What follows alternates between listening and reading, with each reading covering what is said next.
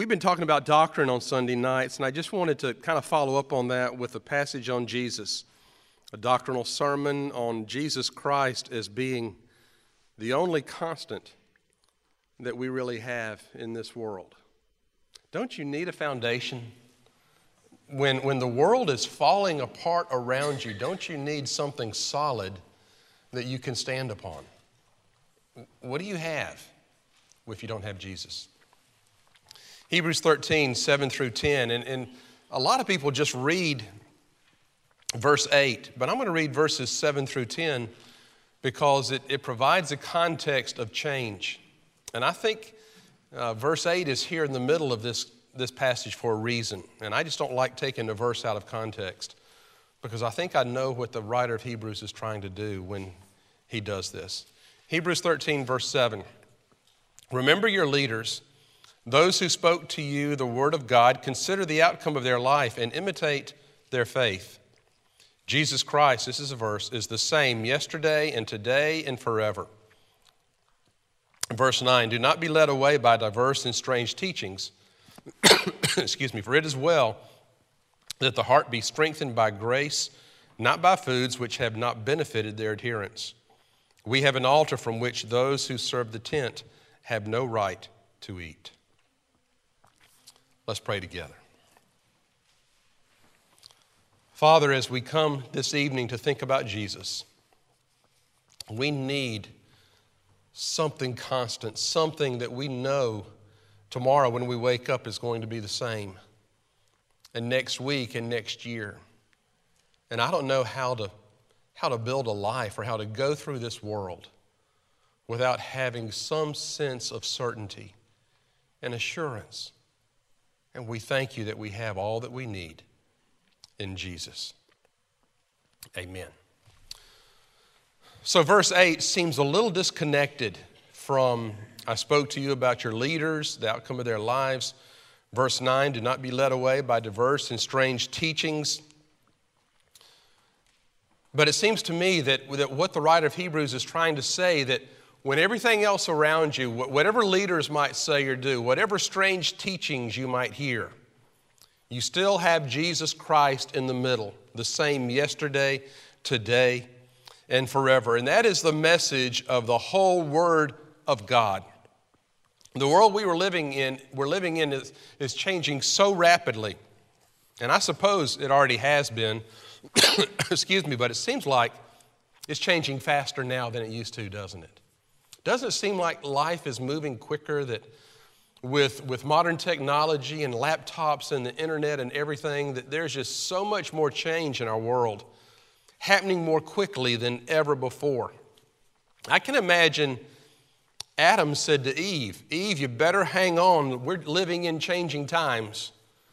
And it's been going faster ever since.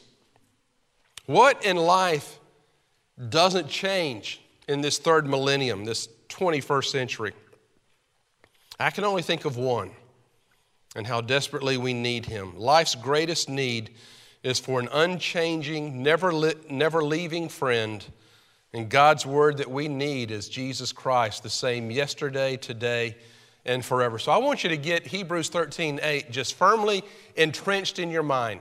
Jesus Christ, the same yesterday, today, and forever. Say that with me. Jesus Christ is the same yesterday, today, and forever. And you want to memorize a verse, that's not a hard one to memorize. Maybe when you go home this evening, Hebrews 13:8 will be firmly entrenched in your mind. When John the Baptist was beheaded at the whim of a drunken king, his disciples took his lifeless body and buried it. And it says they came and told Jesus. They left everything to follow John and stake their lives on his ministry. And instinctively, they knew that when you suffer a loss like that, you make a beeline to Jesus, because he's always the same. He's always available, and he's always there. He's there in the spiritual high and the mountaintops, but isn't it great to know that he's still there when the goosebumps go down and when it's time to walk back down into the valley and get on with life? Jesus is the same yesterday, today, and forever. He is our need. He is the sum and substance of everything we teach. And I was thinking just today, this afternoon, excuse me, as a matter of fact, that I used to seek the blessing, but I now have found the victory in only seeking the source of the blessing, our Lord Jesus. I used to seek for God's will in my life. Do you remember going through a phase in your life, maybe in your young adult years or career years, wondering what you wanted to do and really seeking God's will for your life? Now, I just seek Jesus. You want to know what God's will for your life is? Fine. Seek Jesus. And in that relationship, God's will for your life will be revealed. It'll be uncovered because you'll be in relationship with Jesus. He is the all in all. It's not the cross that saved us. It is the one who was hanging on the cross. And one day the Bible says Jesus will come again soon. And on that day, every knee will bow and every tongue confess that Jesus Christ is Lord to the glory of God the Father. It's not just a plan of salvation that we preach. It's a person. Our religion is not a statement of facts. Excuse me, I'm fighting a cold. That you have to attend to. It is a person. Thank you, John. It's a relationship. He is the same yesterday, today, and forever. So I want to break that down and talk about yesterday, today, and tomorrow. Jesus is the Lord of yesterday to start with. And usually when we talk about yesterday, it's like a bygone era. It's something that's in the past. It's nothing that we can do about it. It's expired. It's former. In a way, that's sad because, in a sense, we are a product of our yesterdays. When I'm doing premarital counseling and talking to a prospective husband and wife, I try to get into what their families are like, what their backgrounds are like, because they really are carrying baggage from their past families and their past experiences. And when you come to get married, you're bringing all those experiences and joining them with another. We're a sum of all the decisions, all the choices that we've made in the past. We are marked by what we did yesterday, good or bad. But the good news is that Jesus can walk backward into our lives. He can walk into our yesterdays and into our pasts and offer forgiveness. Have you ever thought about that? He can walk into our past and give us forgiveness. Isn't that amazing? Not once, but repeatedly, the psalmist declares he forgets our sins and remembers them no more. Not only does God forgive us of our sins, but he forgets them too. He who has the greatest memory of all, who can remember anything and everything, cleanses that and remembers it no more. With great delight, Jesus expressed this truth in the language of the marketplace. When he talks about forgiving sin, the word forgive is a word for paying a debt. It's the word for paying a debt. Back in that day, merchants didn't have business machines or calculators or computers. They didn't even have paper to record debts on. And so charge accounts were actually posted on the walls of their business. They actually wrote what people owed on the wall. When you charged something at the store, your name was written on the wall with the amount that you owed. And then when that debt was paid, one word was used to indicate that, and the merchant simply drew a line through the name of the debtor and the debt. I guess he kind of kept a running record of how well people paid their debts. I saw something like that in a restaurant recently where they had bounce checks posted on the wall. I didn't see anybody's I knew, but incidentally, I look for your name in the arrest report in the newspaper too, and hope I never find one. But there's another word used to describe the merchant when he takes a wet cloth and erases the record of the debt completely. And that's the kind of word, that's the word that Jesus uses when he erases our debt. It's the word that means to wipe the record clean. It's not just leaving on the board and crossing through it, but it is wiped out, all traces of it completely gone. That's forgiving and forgetting. And that's what Jesus does for us. That's significant. The Lord of yesterday can walk into our past and cleanse us from our sins. He forgets our sins and remembers them no more. So that's how he can, when we say, Lord, how often should we forgive our brothers? 7 times or 70 times 7? And Jesus says, no, if you're keeping score, you're not really forgiving. You've got to do more. God, you say God can't forgive my sin. Well, I don't know about that. Take Paul, for example. Is your sin any worse than Paul's, who led in the stoning of Stephen and then blasphemed the name of Christ and then worked to destroy the churches and imprisoned women and children simply for bearing the name of Christ? Is your sin any worse than Paul's? And yet Jesus walked into Paul's yesterday and cleansed him. And what did he do with him? He used him in a mighty way.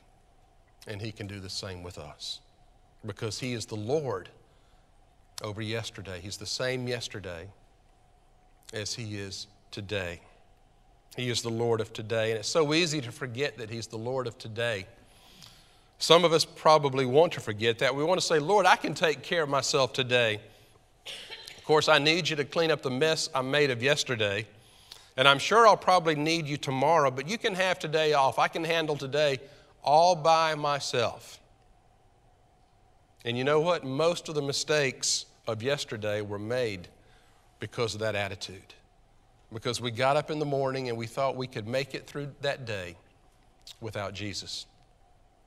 It's hard to realize that Jesus is Lord of today. Yet he can reach back and touch tomorrow. We know that. He can reach forward, or yesterday he can reach forward and touch tomorrow. We know that. But he's still Lord of today. And today's stress and problems and difficulties, he's still the Lord. He's still the same. You face the strain of making your way, of paying your bills and taxes, but he is here, and we need him today. I hope that when you get out of bed in the morning, you don't go anywhere or think anything or say anything or do anything without recognizing your need for Jesus and his presence with you throughout that day. Sometimes I get up in the morning and say, Lord, I know there's nothing that can happen today that you and I can't handle together. You've heard that. Susan puts on the whole armor of God every morning because we don't know what that day's going to hold, what we're going to face, but we know we can't face it without Jesus. Sometimes in our relationships we say, Lord, I need you. I'm married to a difficult spouse. I need you. I have troubled children. I need you. I have aging parents I have to make decisions about. I need you. I need a job. I've hurt my family. I need to move. I need you. I'm sick and the doctor says it's serious. I'm frightened. I need you. I don't know what to do. I don't know what we're going to do. The good news is that you can have Jesus today. And the Jesus you read about in the New Testament is the same Jesus today with us in the Holy Spirit. And he'll be the same one that will meet us tomorrow because he's the same yesterday, today, and forever. He's the Lord of yesterday. He's the Lord of today. But he's also the Lord of tomorrow. Several years ago, some scientists gathered to talk about the future of the world. And I have to tell you, when I read about that meeting, it was pretty depressing. All you have to do is watch the evening news and you can get depressed. One after another, all these scientists and experts painted a bleak picture of what to expect. One economist said our nation will soon be bankrupt. Well, that's already happened. An agriculturalist said our food supply cannot last. A physicist described the impact of a nuclear war. I found it strange that no preacher spoke, because those people needed to hear somebody say that Jesus Christ is the same yesterday, today, and forever. Are you worried about tomorrow? Are you worried that the world will be destroyed if some maniac in the Middle East gets a hold of a nuclear bomb and pushes a button and starts a war? Are you worried about the economy? Are you worried about some resistant strain of bacteria like Ebola showing up in America and spreading in a pandemic? Are you worried about a job, finding one or keeping one? Jesus is still Lord of tomorrow. And we don't have to worry. Somebody said that 90% of the things you worry about never happen. And the 10% that do, you couldn't have done anything about it anyway. But whatever happens, we can face it with the Lord. He is the Lord of tomorrow. And if the grave is in the future for us, then He's on the other side of that too. He's at work in our yesterdays. He's at work in our todays. He's at work in our tomorrows. And He'll never change. He is our friend. He is our Lord. He is our life. He is our purpose. We find our strength as we find it in Him. When we determine to love Him and share Him and serve Him, then we will find life's constant and most reassuring purpose. And here's His purpose. I have begun looking at the things that Jesus commanded, because someone said we're supposed to do all that Jesus commanded. What did He command? A lot of them have to do with telling others about Him. After His resurrection, Jesus specifically asked people to whom He appeared to do three things. He met a woman in the garden and He said, "Go and tell my disciples, and go and tell Simon Peter." And then to an assembled group, He said, "Go and make disciples of all nations and baptize them in the name of the Father and of the Son and of the Holy Spirit." And He gave three commissions, and He said, "Go and tell my disciples." And those disciples were already hurt and scattered and afraid. And Jesus said, "You pull yourselves together and you go and tell the church that I'm alive and that I will be with them. And you go and tell Simon Peter," He told him again, because Peter had denied Him and slipped away from his commitment to the Lord. And Jesus' word to him was, "Go tell my frightened, discouraged believer, Peter, that I'm alive and I want to be with him." "Go and tell the world," He said. "Tell the lost world, the world that I love and that I died for, that's ashamed of their yesterday, that's stressed by their today, that's frightened of their tomorrows, that I will be the same as I was yesterday, I am today, and I will be forever, with everything else around us that is changing." Sometimes we just need to hear that word. Jesus is the same yesterday, today, and forever. And that is a constant that we can build something solid upon. And apart from that, there is no hope. But with Jesus, there's always hope. Let's bow together.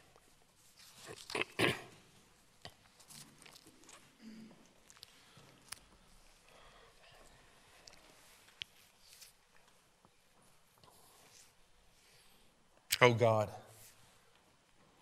how do people live without You? And why would we ever try to do anything apart from You? When we wake up in the morning, help us realize and acknowledge our need of Your presence throughout the day. When we go to bed at night, let us thank You for being with us through the good and the bad. Thank You for looking back on yesterday and forgiving us. Thank You for being with us with the difficulties of today. And God, whatever the future holds, I'm good with, because I know that You're holding it. And with you, anything can be all right. There'll be things happen that we don't understand. And there'll be struggles and sickness and problems and difficulties and failures and shortcomings, and we'll make mistakes. But we just ask you to be with us. And we know the love and grace and mercy that you showed in the Bible. You still show today, and you will show always and forever. For it's in your name we pray. Amen.